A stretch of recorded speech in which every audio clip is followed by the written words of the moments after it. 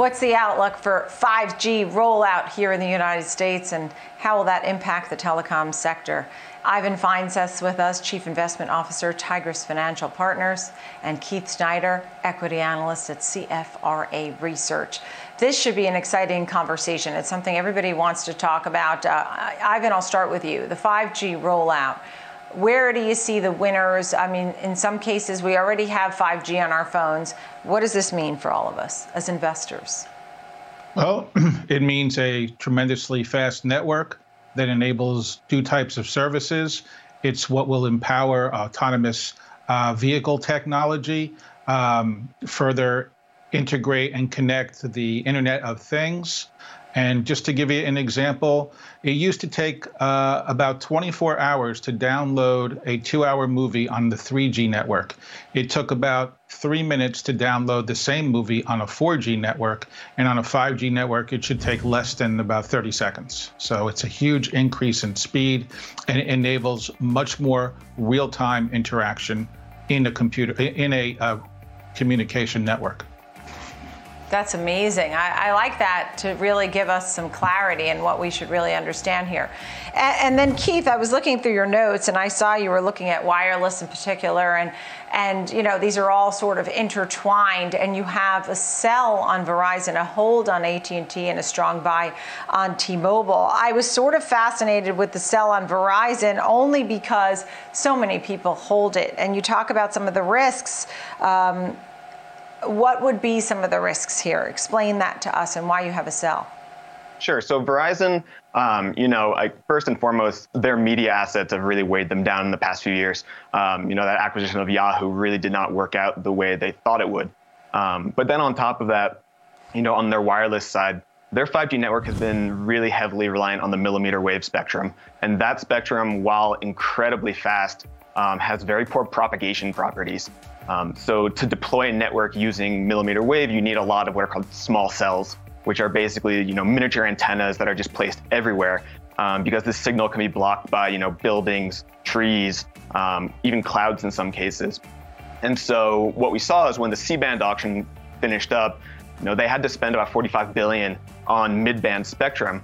And to do that, they needed another, $40 billion in debt to fund that. And so we just think they're really far behind in the 5G deployment, not to mention that the spectrum that they did buy in the C-band, some of it's going to be unlocked this year, but a good chunk of it won't actually become available to them until 2023.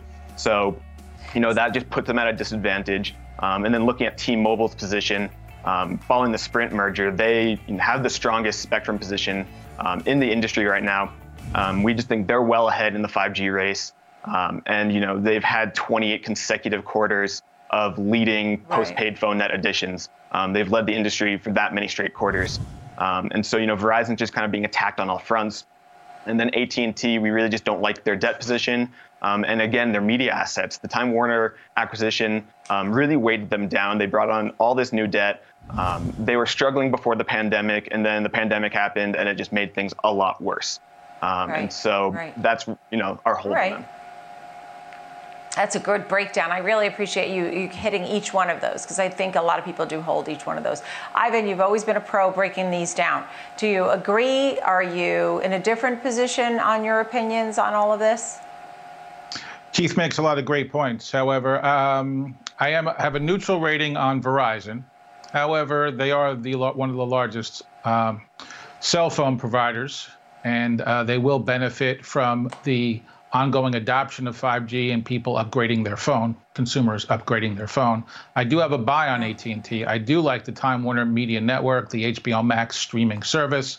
I like AT&T's FirstNet, First Responder network.